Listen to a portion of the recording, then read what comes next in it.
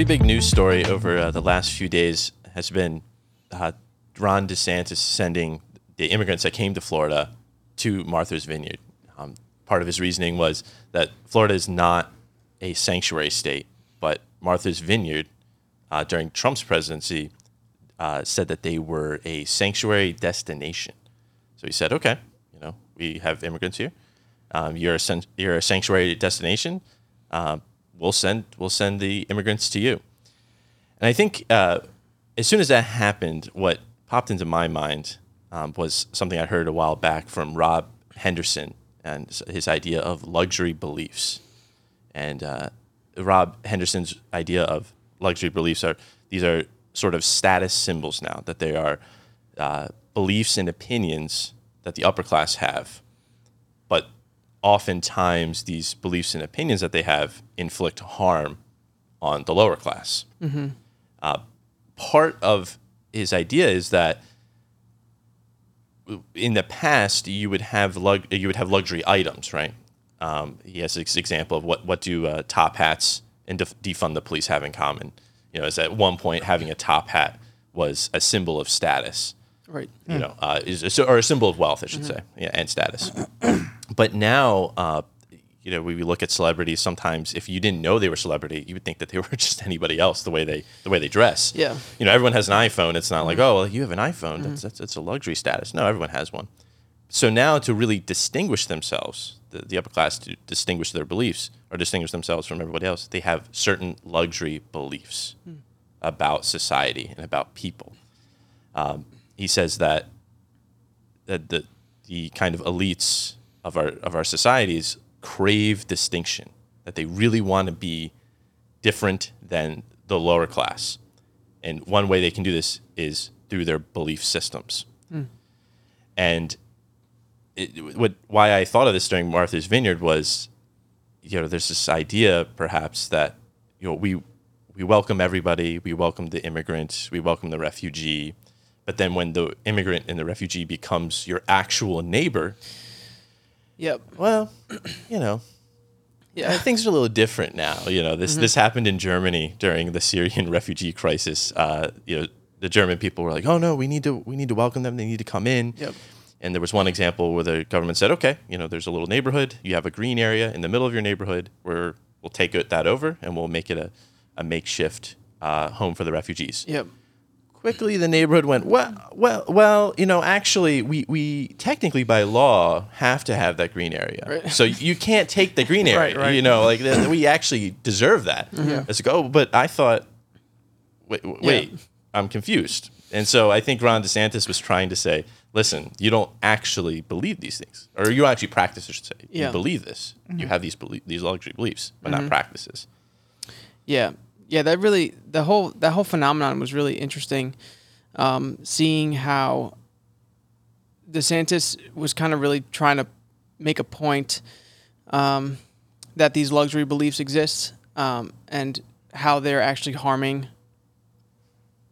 society. Yeah. Like even the immigrants themselves, because of the trafficking and the drugs that are coming through, and it's like there's an element of this political leaning towards closing the borders. That's because you want to protect illegal immigrants and make sure that there is no incentive for drug trafficking and sex trafficking and such. And so it seems what occurred to me was this idea of the left and right hand symbolism again of in trying to protect this process and trying to protect your citizens and trying to protect the migrants. Yeah. In this idea of protection, we have to close our borders so that there's not this incentive. If you're facing the opposite direction of that opinion, then it feels like a sword as opposed to a shield. The left appears like the right. Correct. Yeah. So obviously, the common trope against the harder border policies is like, oh, you just care about capitalism and you don't care about these people, and it's like you're concerned about jobs being taken away or whatever. It's like, but you can actually have an opinion that's, I want to protect these people. Like, these people are being used by drug traffickers and such, and who knows how much criminality is involved, and they have to pay off the cartel to get here. It's so bad there. And so in this move for protecting them, we're trying to instantiate this idea. So it doesn't actually have to be this, hard, here are the rules and you can't come in and whatever. It can actually be a move of mercy to be like, we're protecting you so that you can come in the right way and so that there's this process. It's fair to people who are trying to get in legally. So it's very complicated, but it immediately came to me as like this, you don't understand, like we're not understanding each other. The left and the right are not seeing each other on the same page. Mm-hmm. Yeah, I totally agree with that. There was a video I saw over the weekend.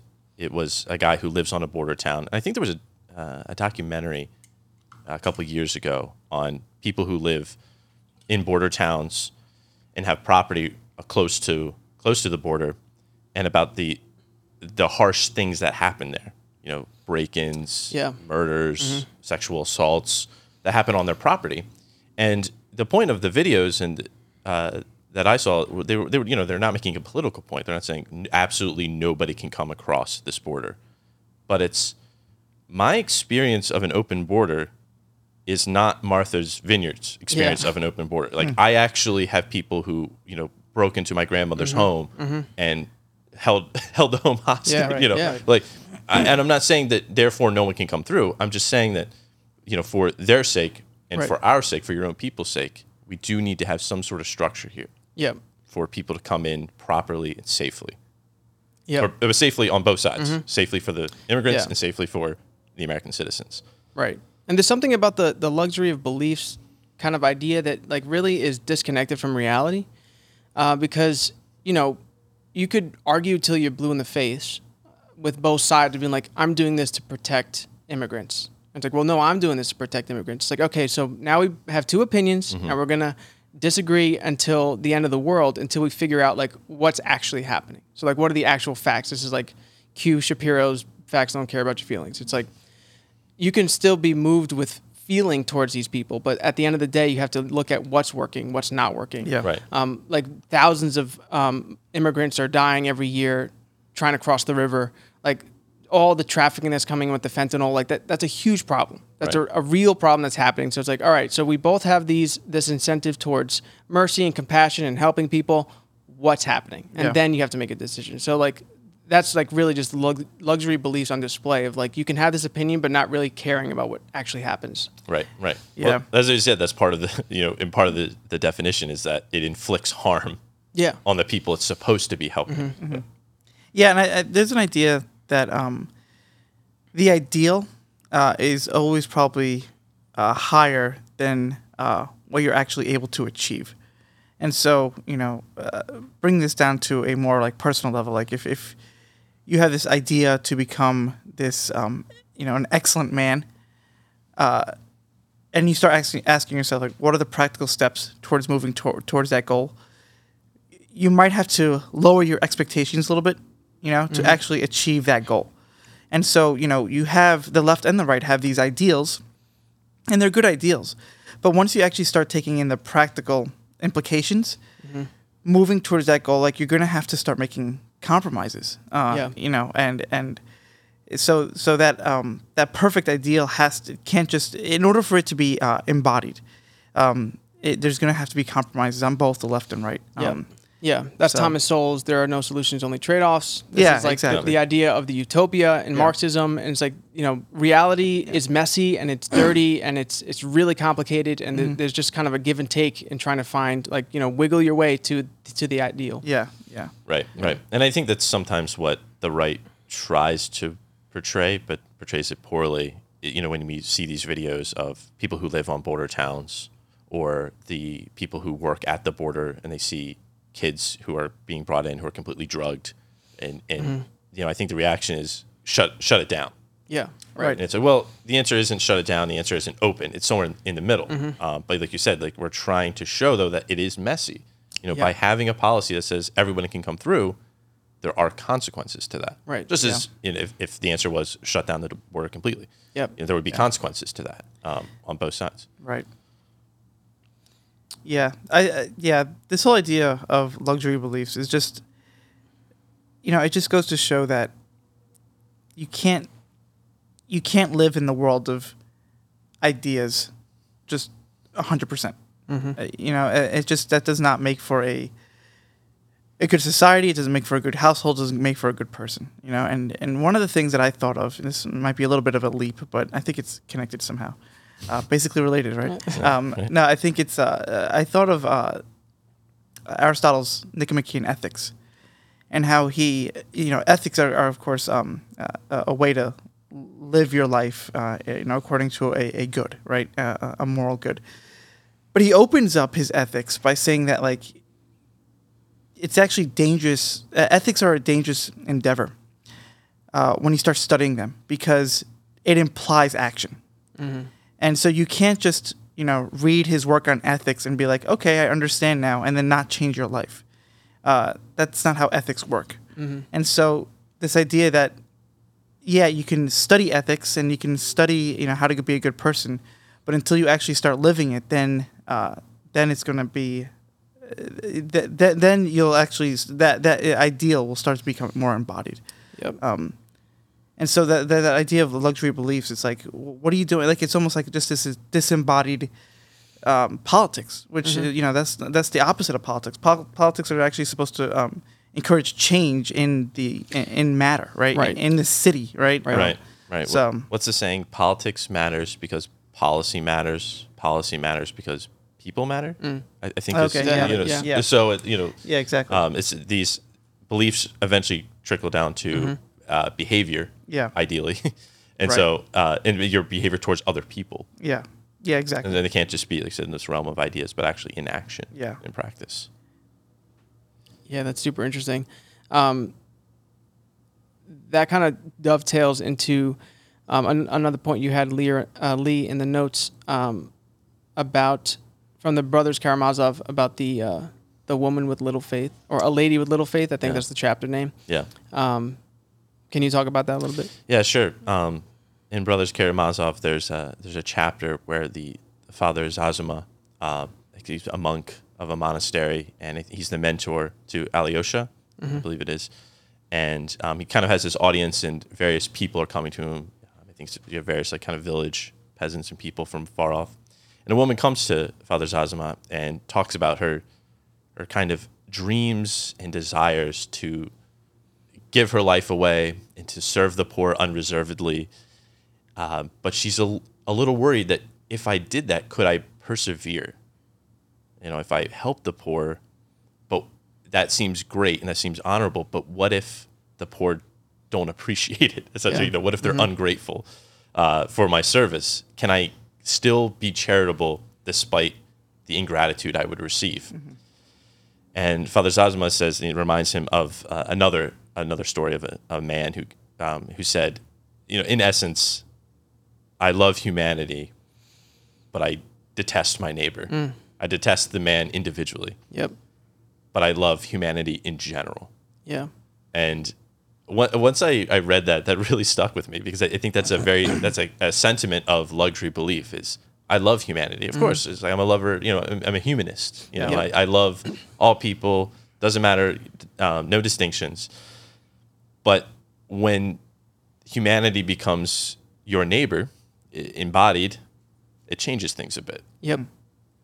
Then you're faced with the reality of this luxury belief that you hold. Yeah. That's actually a problem that I see in the church.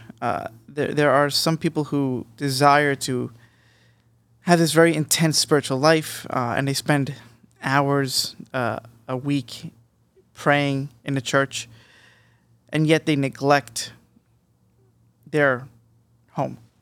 Right. And in a sense, it sounds, on the face of it, it might sound counterintuitive to say, like, leave the church and go home. Mm-hmm. But that's where their holiness lies. Like, that's where their path of salvation, that's where their life will thrive the most, is if they're caring for the things that are immediate to them. Yeah. If they're loving the people in front of them, and not this idea. Like, I think when it might be on a subconscious level, but like to abandon the reality in front of you, and to go enter into a spiritual realm, almost in a disembodied way. Yep.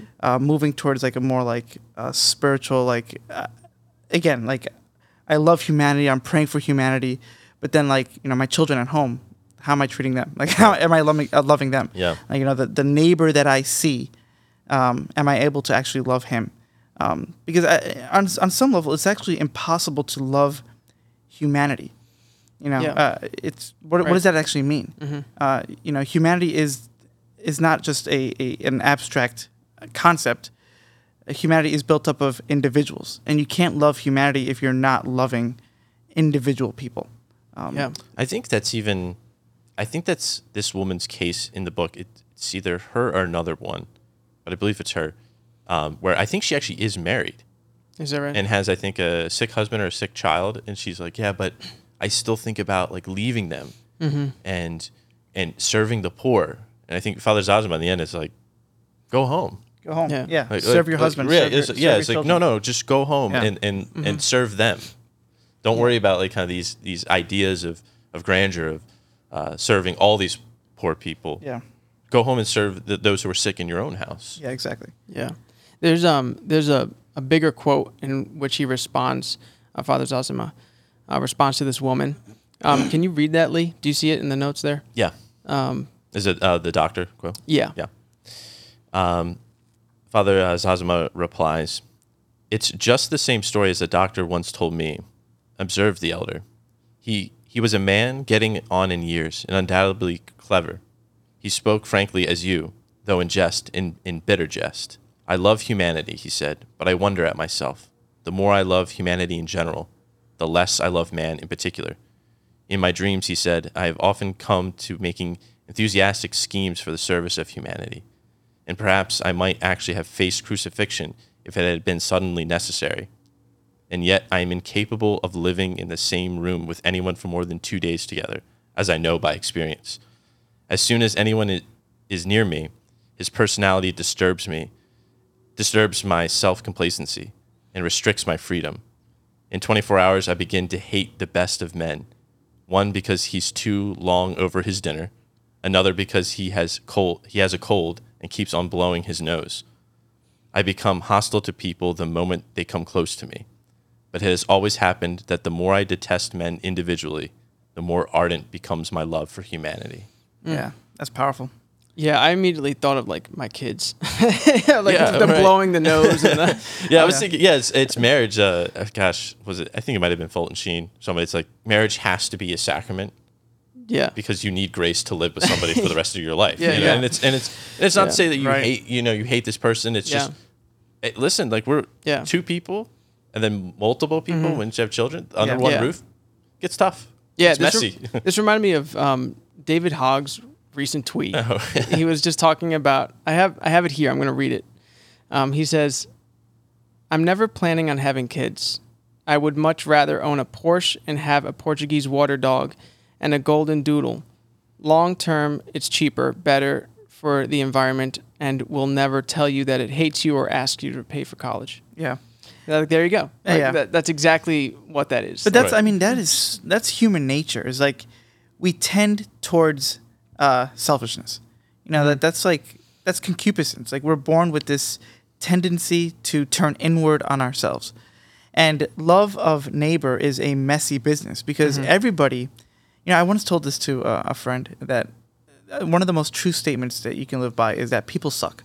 Yeah. People suck. Yeah. And once you start trying to love your neighbor and you live with somebody, you realize how true that is. Like no matter how much you fell in love with that person or how much you care for that person, eventually, like, I don't care how good that person is, they're going to bug you. They're going to have their own idiosyncrasies that you're annoy gonna bug you. them. Yeah. Yeah, you're going to get sick, you're going to blow your nose, and you're going to bug them. Exactly. But that's the messiness of humanity. And that's what we're called to, though, is to move out of ourselves and put up with those idiosyncrasies and actually love the person. Yeah. But when you start getting annoyed at your neighbor, their personality starts to grate on you. That's a sign that like you're falling back on that tendency again to be selfish. That's sin, right? Yeah. Like it's just about me. That quote reminded me of Sartre's line: "Hell is other people." And that's what it is. It's like, choosing hell is choosing yourself. Like, it's all about me, and you kind of shut off not only people but the world around you. It's like I can't even interact with this existence. Right. This also really touches on what we've been talking about previously about femininity and the masculine and the feminine, in that women are biologically attached to the idea of other. Like they're created to make other people. Yeah. And so like they're more inherently attuned to the fact of the messiness of reality. And so like raising a family is like calling the masculine aspects of both the man and the woman to like deal with the messiness of life. And then so even in the feminist movement of like, women should get out of the house and get jobs or whatever, leave the family life is essentially this escape from that messiness. Yeah. I mean, you just kind of want to live in your external kind of luxury belief that humanity can stay outside of who I am and it's not infiltrating on my persona. Yeah. St. Teresa of Avila says that, a sign that you're growing in the spiritual life and in holiness is the degree to which you love your neighbor. Yeah. And Christ says, the whole law is summed up in love of God and love of neighbor. Yeah. And if you don't love your neighbor, then it's hard to say that you can love God. Yep. Right. And that's like St. John, right? Yeah. Like, whoever says he loves God but hates his neighbor is a liar. Right. You can't do both. And I love the way St. John really encapsulates that in his letters, because you have the Gospel of John, which on the face of it seems very heady and theological, very focused on the ideals. Again, very heavily theological. But then to counteract that, he has his letters, which is focused on like love of neighbor. And it's almost like if like his letters and his gospel are having this like dialogue between like, yes, all this theology is important and it's like the foundation, but without this love of neighbor, without again the embodied love of another person, all this heady stuff, it kind of it's almost for nothing, Right. So. I think this heady stuff, this luxury beliefs, it reminded me of another idea from Jung, because it acts as, like you said, it's not embodied, so it acts as this sort of shield or mask that lets people know it's a signal. I don't think Rob Henderson ties luxury beliefs to virtue signaling necessarily, but I guess you could. It signals a status of like, of course, open borders, obviously. I'm a decent modern person, open borders, but for Jung, he has this idea of the persona, which he gets from I think from Greek, prosopon. It's a mask that actors would wear, and he says that's pretty much precisely what it is. It's the mask that you show the world. But as all things with Jung, the persona is positive and negative. Because on one hand, everyone has masks. He says, he said it would be inappropriate if you acted the same way in every single situation. A professor will not be the same in class as at home. Business meetings, everything like that. But on the negative side, it's when you become the mask. I guess you can think of Jim Carrey in the mask. But that's actually, I didn't really thought about till this moment. Maybe that's a Jungian. Super symbolic. You're right. That's when it becomes problematic, is when you are what you show the world. Your identity is tied up into exactly exterior. And what's behind the mask is nothing. Right. Yeah. He said the mask is a collective. It's what society thinks you should be. Yeah. And therefore that's all that you are. Of course, there has to be, he says there has to be a dialogue between who you are and the persona. Yeah. Because on one hand, there's who you want to be personally, then there's what society expects of you. Yep. And you have to have some sort of dialogue between them, because if you're only what you want to be, then you're kind of odd. You can be, kind of an outcast because, maybe in social situations you're not picking up the cues. But on the other hand, if you're only what society wants you to be, then what are you? Are you an individual? And Jung would say, no, now you're just a mass person. Right. Yeah, that gets that really is like on a more conceptual side. That's like Peugeot's idea of the garments of skin, and that like you put on armor to protect yourself, but the the two sides of that is that if you rely on the protection too much, you lose actual strength in your person. And so if you only identify with just the armor, then you become an empty shell. Yeah. That is that persona idea. Exactly. And so like there does have to be a dialogue of like, there is a need for armor. There is a need for persona and for interacting with the world. But underneath that, there needs to be the fullness as well. Right. And that's the same thing. It's like, family life is the core of society. And then on that builds bigger and bigger and bigger. But if you just rely on those exterior beliefs without understanding that the core is supposed to be there, that the family and the dirty, messy interaction with people is supposed to be there, then you lose everything. Yeah. And it's on the face of it, it seems like it's easier to live according to this persona because you don't really have to, it doesn't seem like there's a lot of introspection. And so, society, this is the way I present myself to a society. They like that, especially like the higher ups, like they give me money for that, right? Yeah. People say they love me, but what they really love is the persona. Right. It's very easy to just shut off your interior life, not worry about your own idiosyncrasies, live according to that persona. And like you were saying, you just live an empty shell of a life. But I can see the attraction to that. Because it would be so easy to slip into, right? But then like you have to ask yourself like, well, who am I underneath it all? When you go to bed at night, you're not sleeping with your money. You're not you're not constantly being praised. Like what's going on inside of your mind? According to your identity, who you really are underneath all that. I mean, that really is why we're seeing such an identity crisis now, because we've moved farther and farther away from that central idea, and there's so much stimulus telling us that the externalities are what matter, like via Instagram and social media, like all the things that are constantly becoming a feedback loop of like, this is what matters, and constantly telling you that this is important.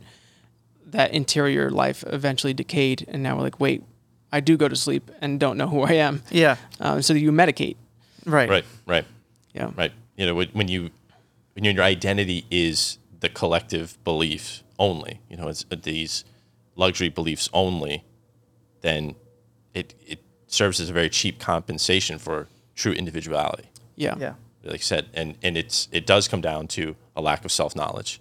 Yeah. As you said, a lack of introspection as to some sort of, like I said, some sort of agreement between a collective ideal and an individual ideal. Yep. That is really interesting, because I just had that conversation with my sister-in-law about, she was talking about like public speaking, taking a public speaking class. And she was like, this is like not that, this is not nervous. This doesn't make me nervous anymore, because there's like this idea that this is not really a referendum on my identity. And before she was like, before it was more like kind of fake it till you make it. This doesn't make me nervous at all, but in the end it still did. And so kind of struggling with like your own perception of yourself and trying to tell yourself who you are versus a realization of the people around you and the awkwardness of the situation. And so we were just kind of discussing that a little bit and really trying to find that balance, like you were saying, of like, do you just rely on your own identity, or do you actually need to take the cues from society? And how do you find that balance? And if it's really just my opinion versus your opinion and that tension, then you only just get left and right, constantly battling of like, my individualness, and that gets hardened versus I only rely on what people tell me. And the conclusion is obviously you need something higher. There needs to be something that we're all aiming towards, something that our identity relies on that is outside of ourselves. And it's not other people, it's God. Like your identity as a child of God, but then again, that gets embodied because of the ritual and going to church and praying and communing with people. Like all of that embodied reality puts your identity in God, and then therefore you can do things that are embarrassing and you don't feel like it's a referendum on your identity because it's not your identity. Your identity is higher. Yeah. That's really interesting as it relates to prayer and religion and going to church, because I feel like that idea of like I'm spiritual but not religious, that's kind of a luxury belief. Yeah, right. Like I like to think of myself as a Christian, or I like to think of myself as a believing person. Right. But when it comes to practice, I don't need to wake up early and go to mass. Right. That's kind of interesting.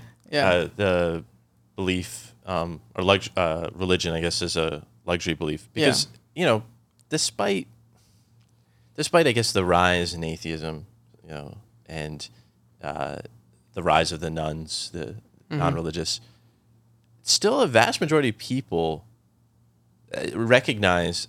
I think last I saw recognize at least some sort of super being or intelligence, or maybe not the Judeo-Christian God or something, but something's out there, some sort of metaphysical being. But even then, it does seem like that's a kind of luxury belief, though. You can kind of say, yeah, of course, I believe that, and it's because every decent person has to say that. It's not necessarily something that's felt or lived, Right. but if you, even to some extent in politics, when someone says they're an atheist, it kind of puts people on edge. So it's like, oh, are you religious? Like, oh, of course. Yeah. Or do you believe in God? Oh, yeah, of course, Right, of course. right. And when I think that gives people a kind of comfort. So like if I just believe this, then I'm good. And if I show people that I believe this, they can trust me more. And so that idea of luxury, just extra comfort. It's if you're not intellectually engaging with those ideas, on the surface it gives you a sense of security.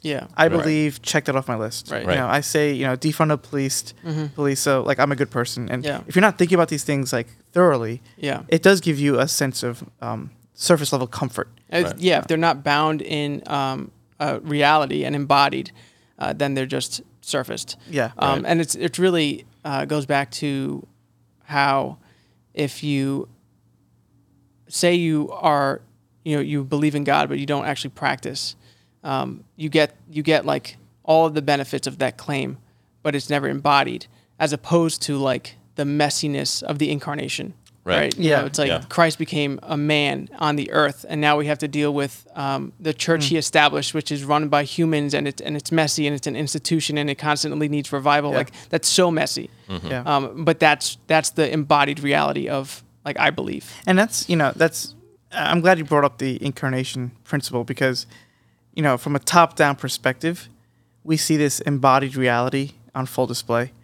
Like the whole idea of the incarnation is that God had to save humanity, and that saving humanity was not a simple word from above, but actually an embodied action, right? And I love Anselm's image on Christ dying on the cross, in generally speaking, his incarnation, where he's like, you could think of humanity as a polished diamond, and it fell into like a swamp, and God, he had to reach into the swamp and get dirty to pick it up and polish it. He said a simple word from afar would not have been enough to save humanity. Right. The diamond could not have fallen into the muck, and God just have said, it's clean. All is well. That's a luxury belief on God's part. Right? Yeah. He actually had to do something to restore humanity. Right. And that it was to get dirty, get into the muck and pick it up. So I think a core to luxury beliefs is the idea that it's comfortable. It doesn't actually cost you anything. It costs other people to believe this, but it doesn't cost you anything, and it's totally comfortable. And I think of Dietrich Bonhoeffer. He has a whole book, The Cost of Discipleship, and in that he talks about cheap grace. And it's sort of what you just said, Father. Of God can just say all is clean, and He'll say that to you. You don't necessarily have to do anything, and you don't have to carry your cross. You don't have to deny yourself. Just God will make sure everything is clean in the end. He's like, no, that's cheap. yeah, He's like, that's not what you see in the gospel. Deny yourself. Hate your family. Yeah. Come after me. He who dies will find life. That's not easy. That's not a luxury. Yeah. Truly, it's unfortunate. It's in our modern age now that Christianity has become a luxury belief. I think for many people, but at its core and at its beginning, not really. Yeah. Mm-hmm. It costs a lot. the whole Christianity rests on the incarnation principle. Yep. That God became man, right? That this power, the prime mover, Right. became embodied, was infleshed, Right. And that's what all of Christianity rests on. So this idea of cheap grace just is not compatible at all on any level with Christianity. It has to be enfleshed. Right. So and then back to that idea of like, do you rely on your own identity versus external, and having to deal with the embodied reality. I was thinking about how, Christ embracing the cross it wasn't this like, fake it till you make it, man. Like, I actually think the cross is light. It's like, no, it's heavy, and you're going to fall, and you need somebody to help you carry this. Like, it was a reality that he embraced, and not necessarily just like there wasn't like this blind disbelief about the messiness of the situation. Yeah. It's like you have to grapple with the fact that it is messy. You're not trying to convince yourself that it's not. Mm-hmm. You know what I'm saying? Like that's the reconciliation that has to be had. Yeah. And I love how, before Christ went to the cross, it wasn't just this idea that like, oh, I'm going to grow up, embrace my cross, die and save humanity. But his journey towards the cross involved many instances of loving your neighbor in particular.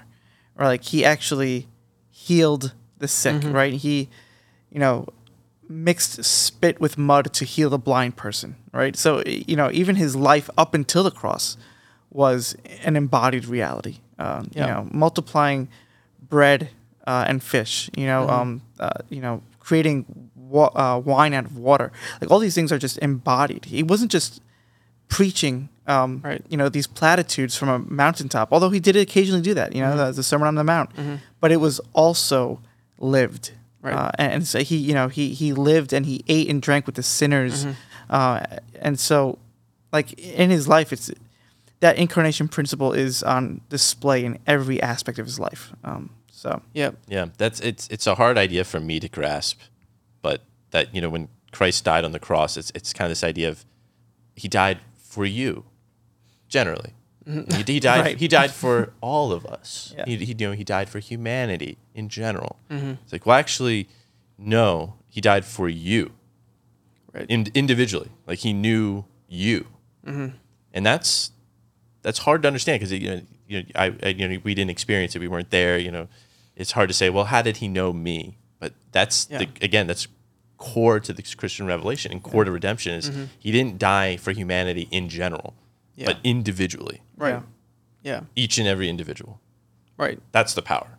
Yeah, and that speaks to the nature of the Trinity being like three persons and not like three ideas or right. Like you love somebody else. Yeah. Not like I love like the idea of thought. It's like no, it's the person of God the Father. And that's the danger of and I'm the first to admit that there is a danger even in the way I can approach my faith. As I love the intellectual life. I love reading about Christianity and philosophy, mm-hmm. theology, literature, but there's always a danger to stay at that level. Mm-hmm. There's a great line from that movie, Hidden Life by Terrence Malick, where one character says, there are many admirers of Christ, but not many followers. Mm. And I'm like, that's really powerful. Yeah. And I encountered that so much in seminary where we just, me and my brother seminarians, like we love studying and talking about this stuff. But then when it comes, time to like, hey, like let's go out to a soup kitchen or like, we're like, it's Saturday and it's my day off, know, and so it's very dangerous to just admire Christ and not necessarily follow him. Mm-hmm. But that's not what the gospel doesn't say. Like, come admire me. It's right. Follow me. Right. Yeah. Leave behind everything. Just the other day, was it Wednesday? Yesterday. Yeah, we celebrated the Feast of St. Matthew. Mm-hmm. And that was the gospel passage, the calling of St. Matthew. Mm. Jesus finds Matthew at a customs post, his comfort zone. He's surrounded by money. And it's very simple in the gospel. Jesus points to him and says, follow me. Matthew got up and followed him. Mm-hmm. That was it. Like he left behind his life, embodied it. He didn't go back. He's like, wow, yeah, that was really, like that guy I encountered, he was really cool. Yeah, right. and like good for him for taking care of the poor. You all should follow him. Yeah, exactly. Yeah. But I also love that in St. Matthew, in following Christ, embodying that ideal and not just admiring Christ, actually led Christ into his home because immediately after that, Christ dines with him, and he's mm-hmm. talking to tax collectors and sinners, mm-hmm. and so in embodying the ideal, in following Christ he actually brought Christ to the people around him. And that's how you begin to change the world. Right. Is by if you begin to embody the ideals that you espouse, Right. then you will begin to save the world. And this goes into Peterson's whole idea of like, first clean your room. Yeah. First get your life in order. Then perhaps we can talk about you interacting with society. Right. But it's not like St. Matthew was like, yeah, I'm not going to follow you, but I'll like help congregate some sort of dinner where you can meet tax collectors and such. Yeah. It's like, no, he had to do that first. Yeah. And so it really is that kind of, you like bleed into that social justice stuff where it's like, you have to tend to yourself first. Like Christ says, embrace your cross and follow me. That's how you enter the kingdom. Yeah.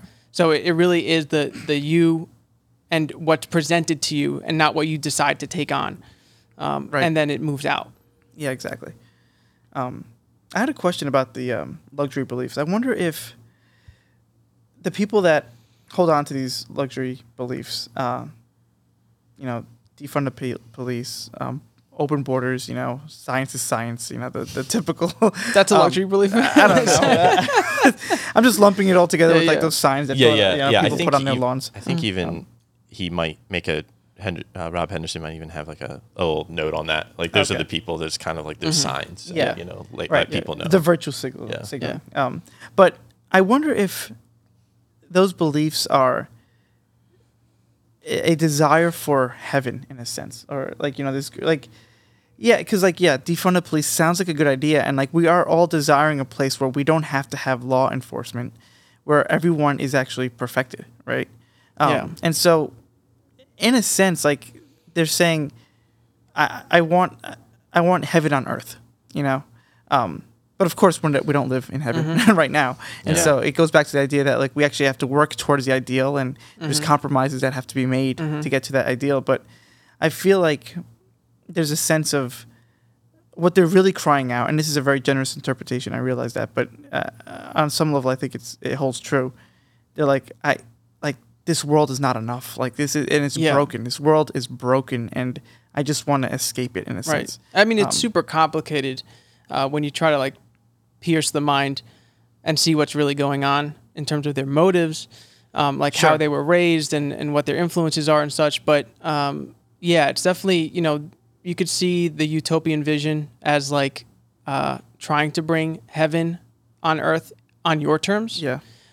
Or like a kind of a Marxist resentment thing. So it kind of goes both ways, but like the generous interpretation would be that like there is a yearning for the good, and it is a real recognition that things are broken. Yeah. But nonetheless, you're still trying to create reality on your terms. Yeah. Right.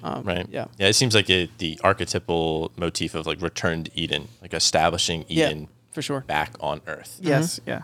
Which speaks to like a desire for the transcendent, almost like a proof. For the transcendent. It's like, why does humanity, like, why is this world like not like enough for you, like the way it is, right? And we all realize that we're broken on some level, and that humanity is not, or society is not really what it ought to be, right? And there's no such thing as a perfect utopia. And that really is like back to the cross of being like, this is the primordial pattern, like this is the way. Yeah, like this is what Christ came to reveal, was that the way back to Eden is through the cross. Yeah. Period.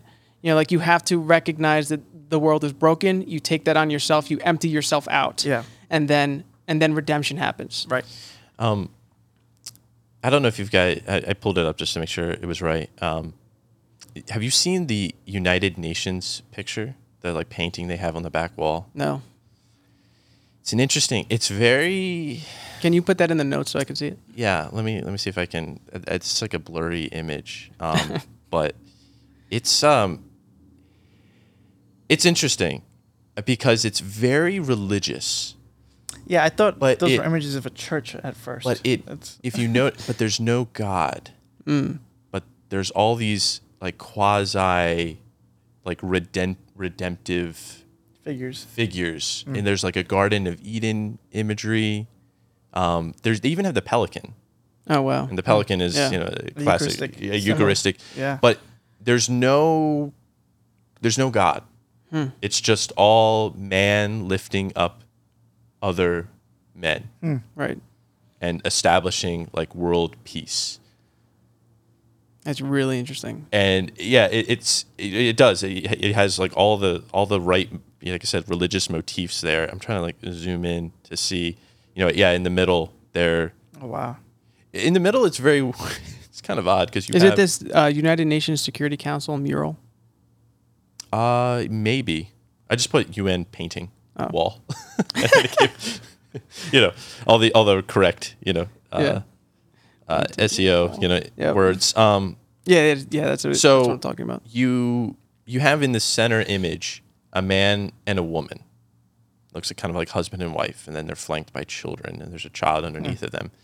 But then there's a tree over top of them. And in the tree is a child handing an apple to a woman, to a little girl, rather. Yeah. And I'm like, what? What does that mean? What is that? That's so Is crazy. that a allusion to like this, Eve receiving getting the apple? Well, that's it. It's like, is this supposed to be Adam and Eve? And isn't that a bad thing? And it's like, well, are they trying to flip that? Yeah, and they're trying to reverse it and say, oh, no, but with redeemed humanity, kind of in like a secular humanist fashion, this is a good thing. But to me, all this smacks of we can create heaven on earth. Well, if we just get if we just get everybody to stop killing each, basically, we get everyone to stop being human. We can do it. Like, stop giving into your human nature. Well, and I think it's very interesting, very telling that at the center is a man and a wife.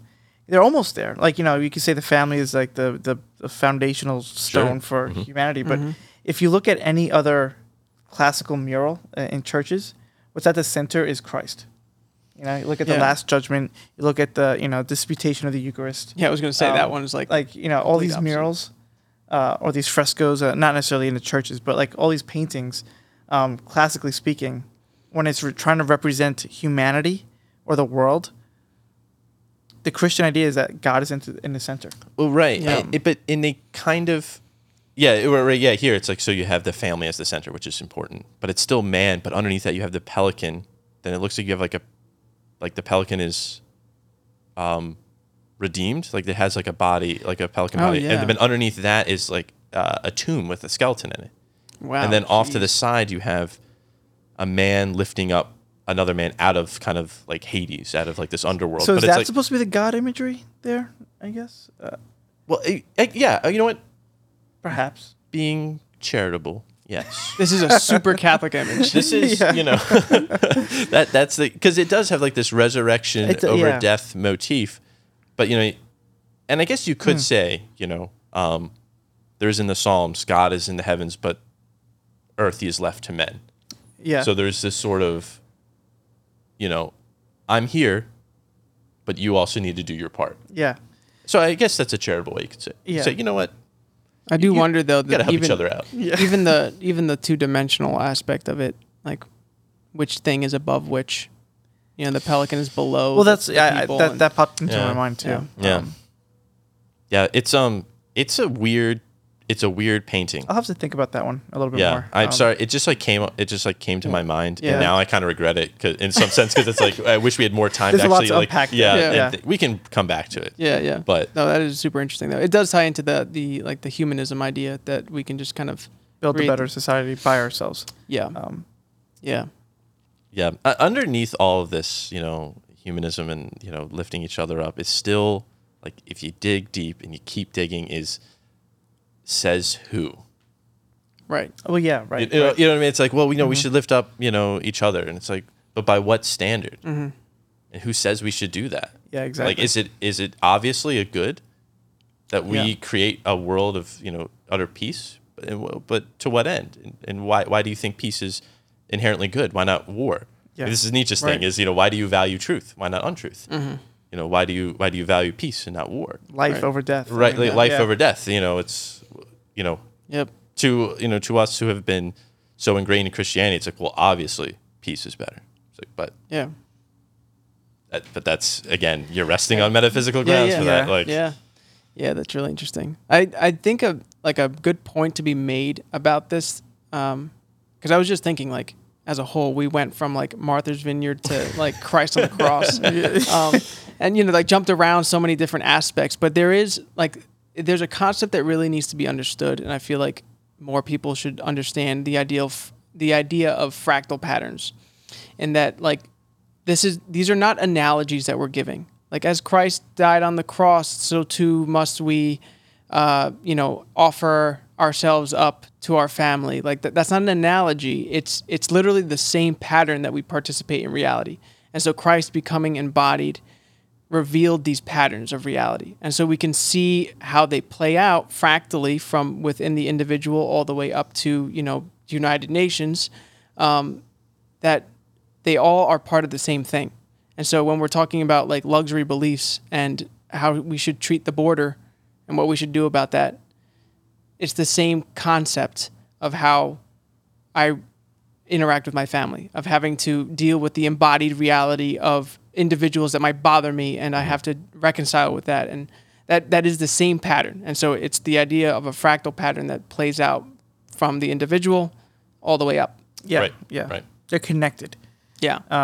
And that's Peterson's whole thing of like clean your room is not like, oh, start with the small things. It's like it's the gospel passage where Christ is like the person who is trustworthy in small things will be trustworthy in great ones. Mm-hmm. And it's not like an analogy. It's like it all builds. Or it's not an arbitrary, like just do this and have faith that you can move on to the next one. Yeah. It's like actually these things are created, connected in reality. Right. And so if you can do this, naturally it will follow that you can do this. Because when you clean your room, yeah. you are participating in the reality, in the pattern that says I'm dealing with the messiness of my life. Yeah. Quite literally. It's the most embodied, like smallest form. Yeah. And then you do that, and then you're even your brain chemistry, but like your whole person starts to understand how that wavelength moves, yeah. and how to embody that in reality. And then you do the next thing and the next thing and the next thing. And then you have a family that's coherent, and then you have a community that's coherent, and then you run for governor, and like, I understand these things in a primordial way because I've participated in the pattern all the way down. Yeah. Right. Yeah. Yeah, that's good. Participate in the pattern. Yeah. That's the takeaway. No, but it's true. And I actually think in the Office of Readings, right, commentary on the Call of St. Matthew, there was the Venerable Bede. Oh, yeah. The Venerable Saint Bede said that when Christ called Matthew, he was calling him to model his life, Matthew's life, after the pattern of Christ's life. That's what it means to follow Christ, is to follow the pattern of Christ's life. Yeah. And so, like I said, it's not just like an analogy to then Mm-hmm. pick up your cross. That's the pattern of what you have to participate in. Yeah. is what Christ did, you too must do. Yeah. Yeah, as a musician, that just resonates with me, no pun, but like so much, just like the idea of pattern recognition of like music being played in harmony, and there's no analogy between a guitar and a drum. Like, I'm not trying to find an arbitrary connection. It's that there's a rhythm that I have to participate in order for there to be a coherent song. Yeah. You know what I'm saying? Like, it just seems so obvious to me as an artist that like this is how reality works. But it's tough to how to translate that to everyday life. Yeah. But I mean, obviously, Christ does it best. Nice. A good place to stop though, because we're 50 minutes in. BasicallyRelated.com/AMA to ask a question. BasicallyRelated.com/support. For $5 a month, you get the Q&A episode.